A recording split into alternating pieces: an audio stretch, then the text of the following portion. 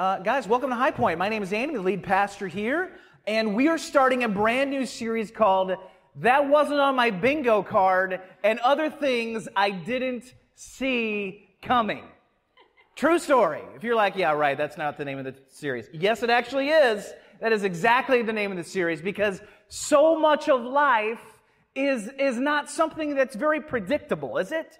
I mean, when you think about your bingo card, it's a lighthearted attempt, right? To have a little bit of a teaching series on things that you didn't see coming, right? But with a bingo card, you've got the nice little tight squares, right? And everything fits inside B24, right? And you take your little token and you put it in there and it's got its nice little, it's got its nice little square and you're trying to connect it and get a line all the way across. And the reality is that life is never clean.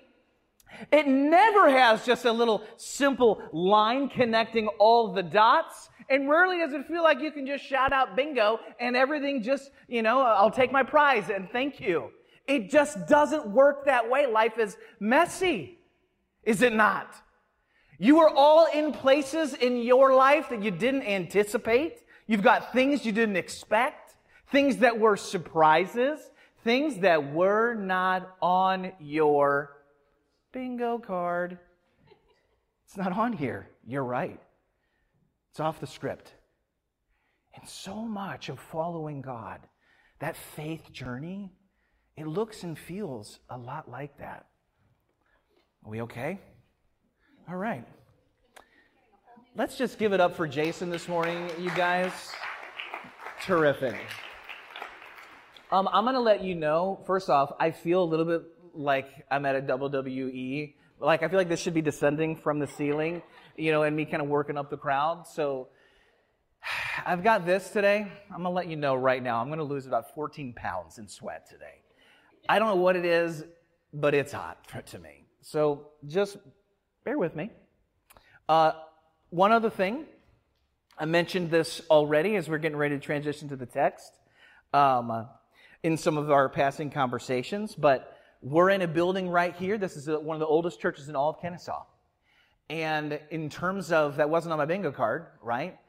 We didn't know how, post-pandemic, we were booted out of our school, and we weren't sure where we were going to meet or how we were going to meet. And for a while, we were even meeting outside, right? And so this church gave us the ability to meet here, and so we've been meeting here. But I am pleased to tell you and excited to tell you that we are moving to a new location. We're returning to our school that we were in, and it's going to afford us better space for our kids, a better check-in process, bathrooms and access to those bathrooms that doesn't have everybody see you get up and walk through doors, and more sanctuary space, et cetera, et cetera. So it's going to be a great move, and that's happening in July. And I'm super excited about it. Wanted to let you know in case you didn't. Or if you're sitting here and you're like, wow, that was an awkward check-in process for my kids. I know, it is. And that's the beauty of a 120-year-old church building. Praise God. Turn to Luke chapter 24. It's right after Easter Sunday, the very first Easter Sunday. Now, nobody would have called it that. In fact, nobody would have called it Resurrection Sunday either, because nobody has any idea what is going on right now. Jesus died on a cross. Am I coming through? There it is. All right. The mic was resurrected. Thank you. Jesus has died on a cross. The teacher, the miracle man, the rabbi, he was dead. He's been dead for roughly 3 days, buried in a tomb. And we've got people who do not know what on earth is going on. And here we have in Luke chapter 24, verse 13, the road to Emmaus, 2 disciples who are leaving Jerusalem after all these events, and they don't know what is up from down.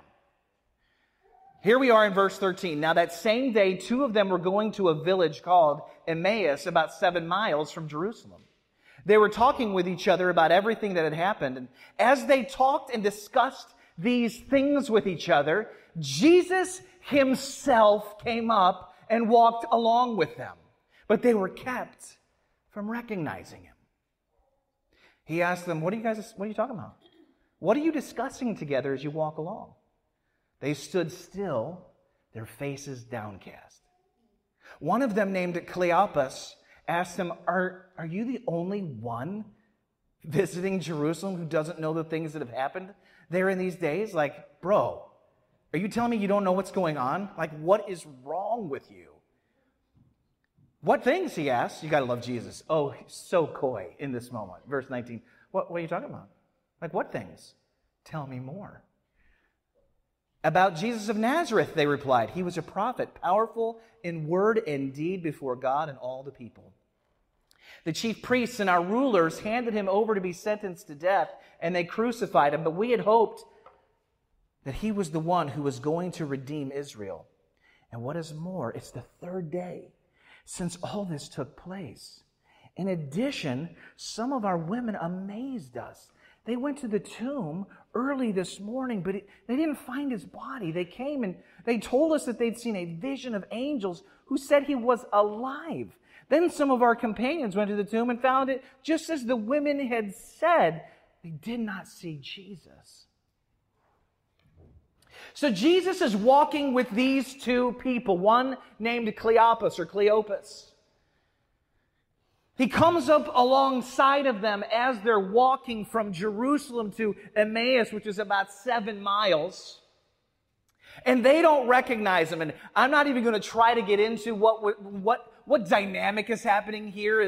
Was it their unbelief? Was it God blinding them? I don't know. I don't know how it all worked, but the reality is Jesus is with them. They don't recognize him. And the truth of the matter is, even in our own lives, fast forward 2,000 years later, it's easy for God's presence to be around us, and we just don't recognize it. We don't see what God's doing. I mean, think of the amount of moments in your life where it took so much time, and you looked back and you were finally able to see how God was walking with you through that season or what he was doing in your life at the time. But when you were in it and in the moment, it didn't feel that way. You didn't see God in that scenario or that situation, and you're wondering, God, where are you? God, where are you in this? Like, where this person passed away and it's incredibly painful. God, where are you in this? This job thing that I've been battling, like I don't have the job that I dreamed I would have. I'm not making the money that I thought I could or should or would be making by now. God, where are you?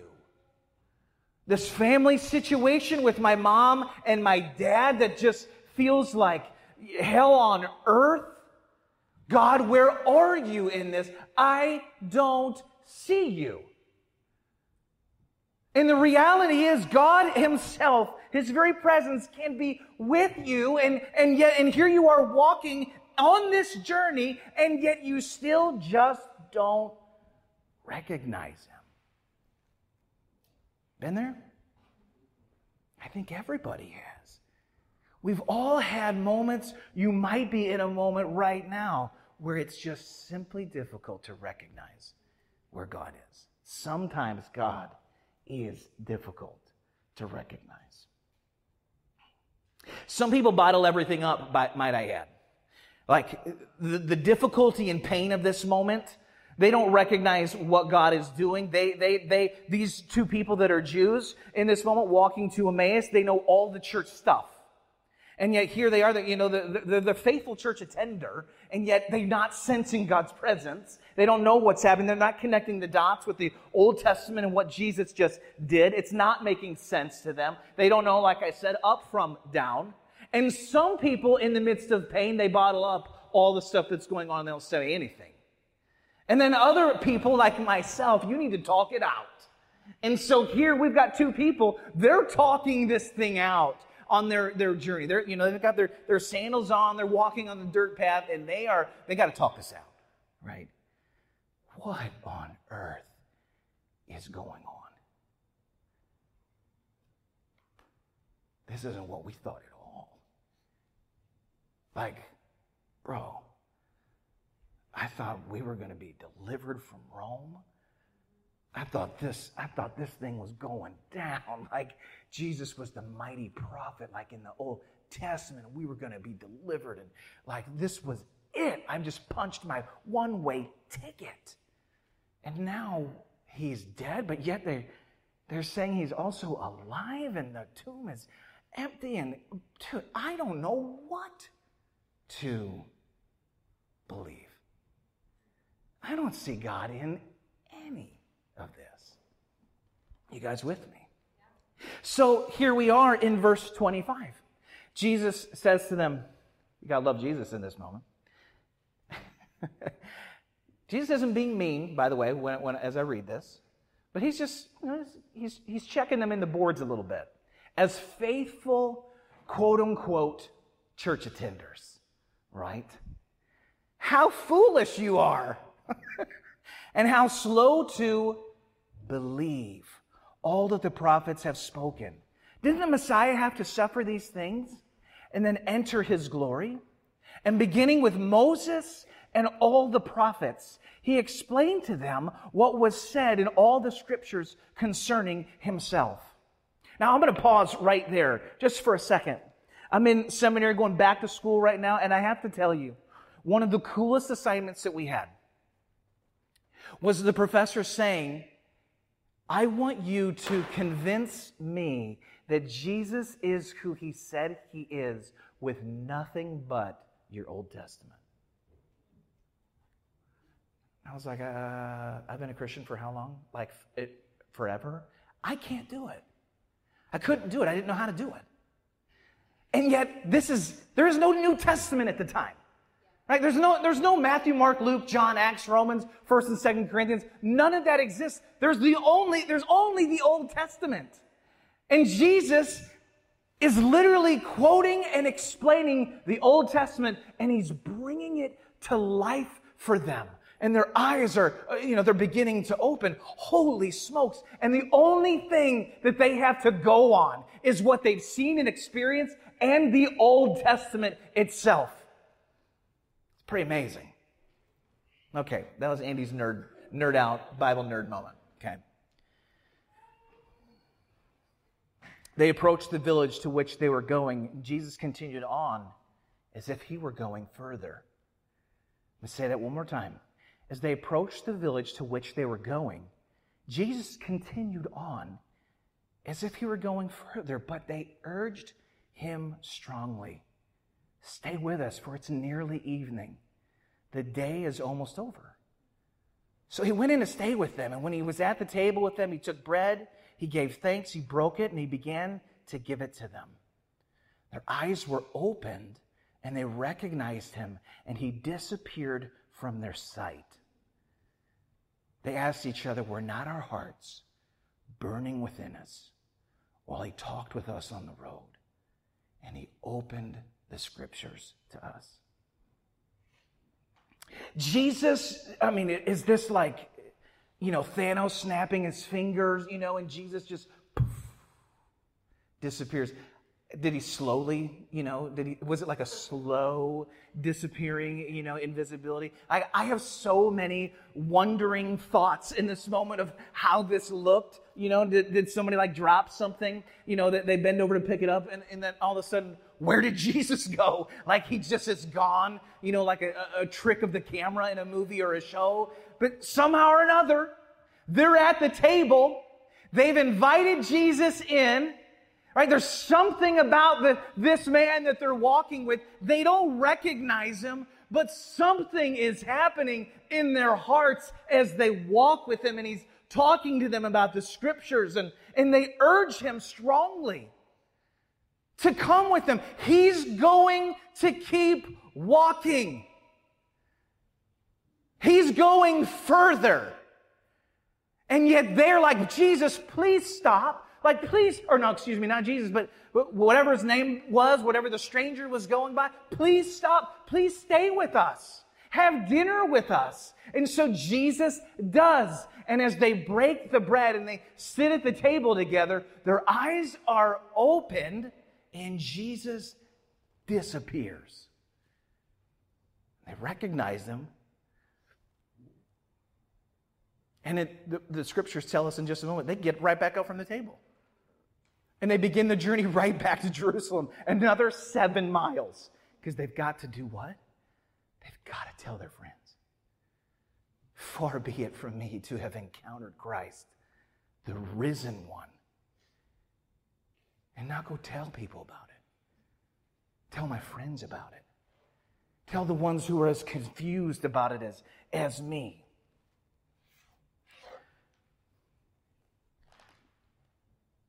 What I love about this account, and it's so simple, church. It's so simple that even when I was working on the message, I thought, okay, I don't know that I can say this. Because if you've grown up going to church, your eyes may roll into the back of your head. Because it's so simple. And yet, what is it that the scriptures tell us? That God, on the regular, He confounds, He confuses the wisdom of the world with the simplicity of faith. See, many times with God, what you see is not what you get. See, with King Saul, if you remember in the Old Testament, he looked the leader, didn't he? But in reality, he was the wimp.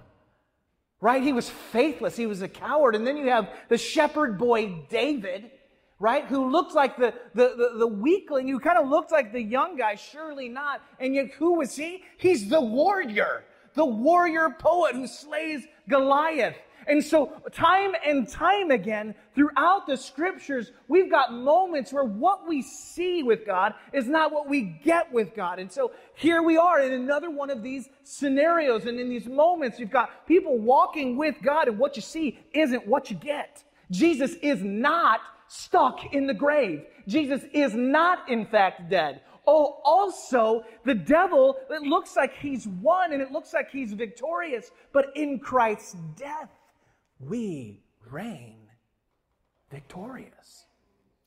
What you see is not what you get. And so what happens in this moment? You've got people who are confused. People who don't have all the answers, which God never asks you to have all the answers, by the way. He doesn't ask you to have the answers. He asks you to have faith. And so what are they invited to do? Whether you're in middle school today, high school, college, whether you are married, divorced, whether you're 95, whether you're 19, whether you're 9.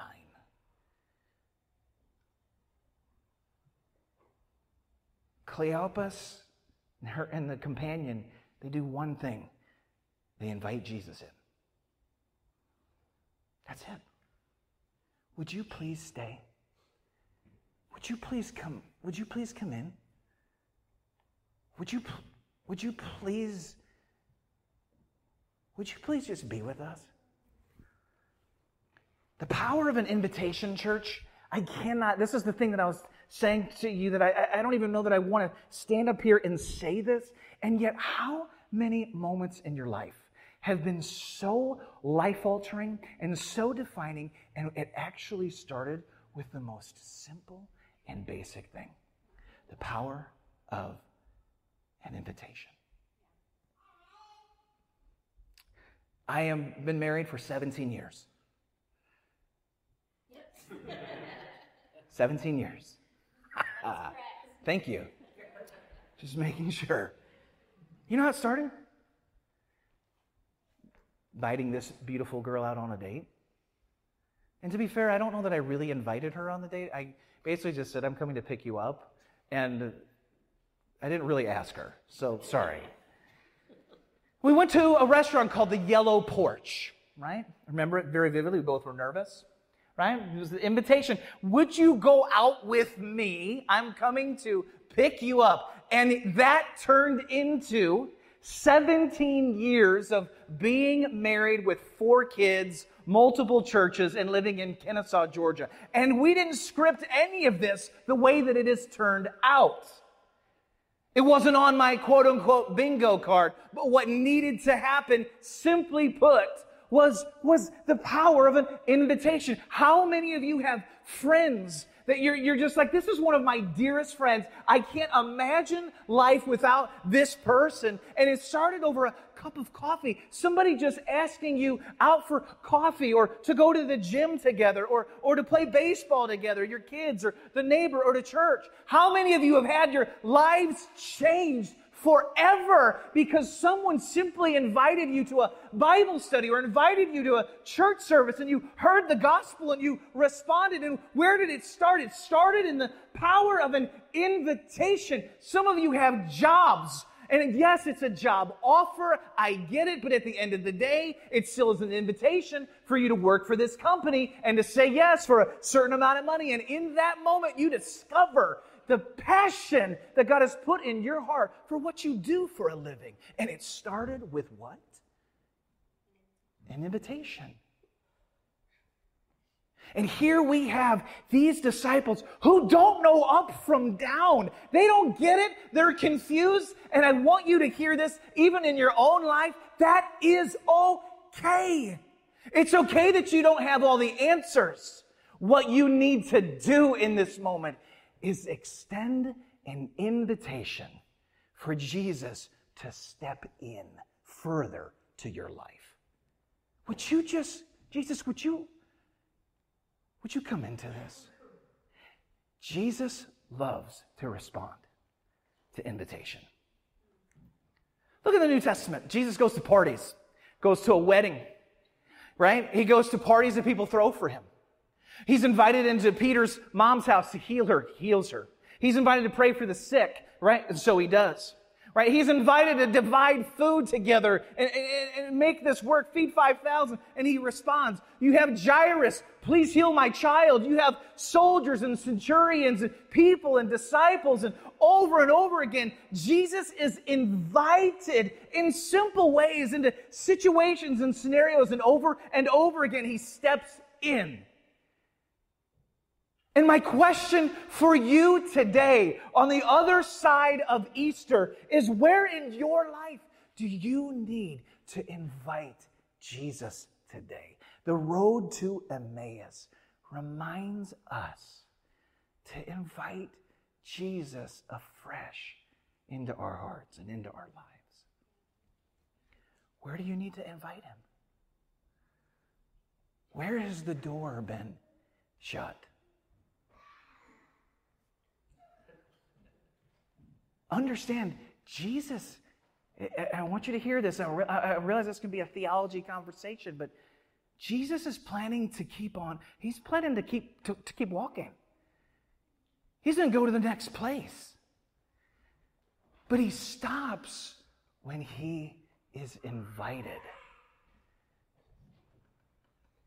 Jesus is planning to keep on walking, but he stops and he gives his time. He gives his energy. He gives his life. He gives revelation, right, to those who stop and invite him in. Where do you need to invite Jesus today? He desires to enter where he is invited. Revelation 3. In the book of Revelation, I don't preach out of it a ton, but there are a lot of churches that are getting a little dial adjustment, and they're getting corrected, right, in terms of forsaking their first love.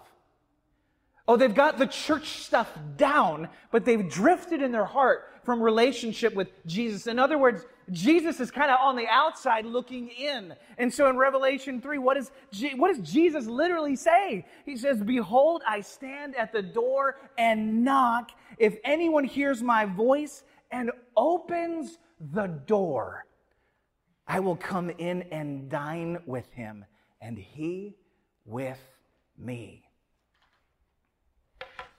I don't know about you, but I grew up going to church.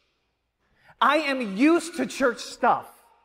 I'm used to the songs, and I'm used to the sermons, and I'm used to the hour-long XYZ and the 3-song set or the 4 this. And I didn't grow up in churches like this per se. I grew up in the Midwest. We didn't have Baptist churches, kind of like this section. Beautiful. We didn't have that, right? But I'm used to all of this. I get it. It makes sense to me. Some of you grew up Catholic. Some of you grew up Baptist. Some of you grew up with nothing. And so this is not something that you are used to at all. Some of you grew up with a more gospel, fiery, expression on Sunday morning. Praise God for all of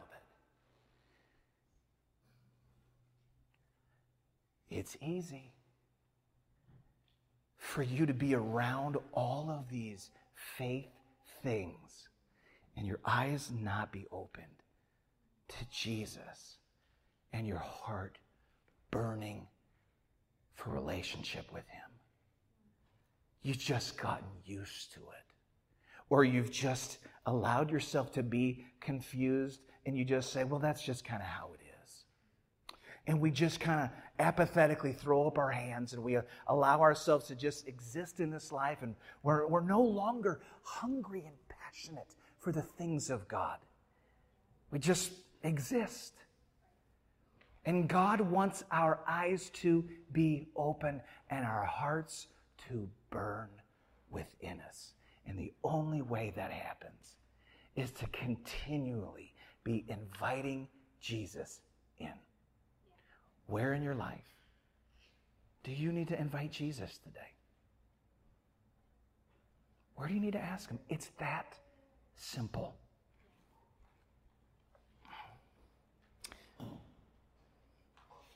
Jesus will come in. Jesus will sit. Jesus will dine with you. And Jesus will light your heart on fire for Him. And one of the most common conversations as we transition into just doing this thing that I'm talking about, one of the most common conversations that I have with people right now in 2023 is that they just don't feel alive in their faith. It's just, I'm kind of bored with it.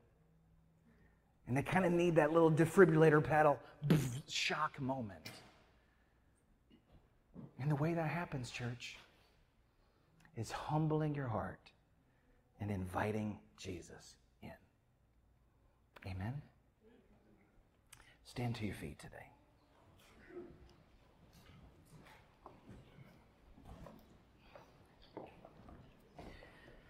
Here's what I'm going to ask you to do. I'm not asking you to come down front. I'm not asking you to raise your hand. I'm not asking you to do anything, but simply in your seat today, have a moment with God Himself.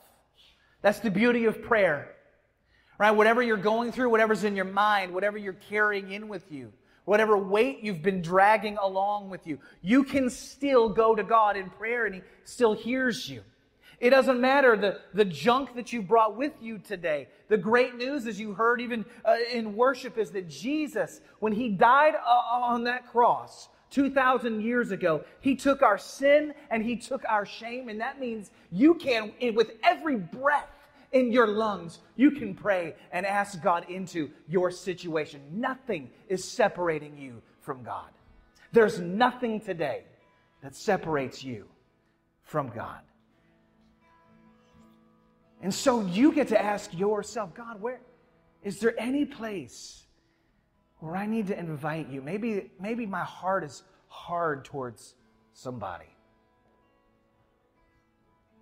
And I need to forgive.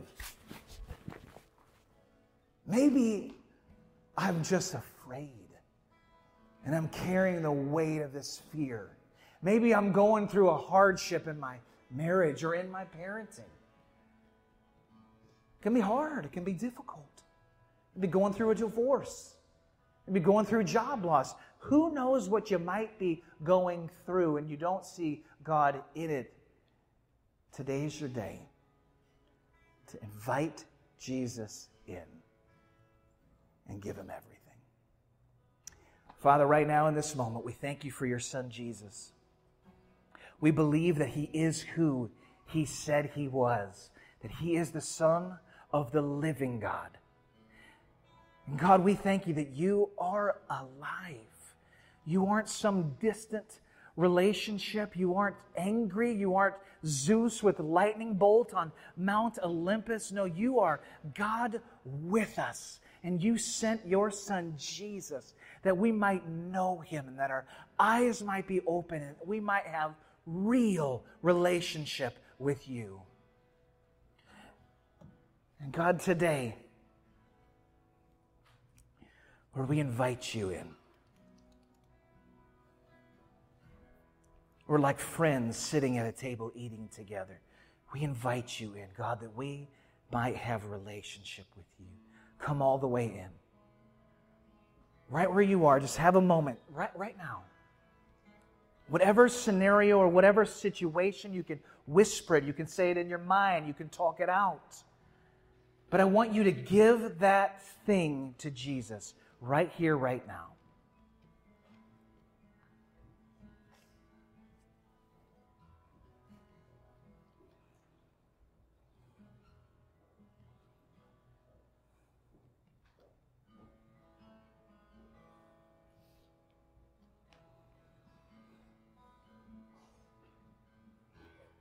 Jesus, there is none like you.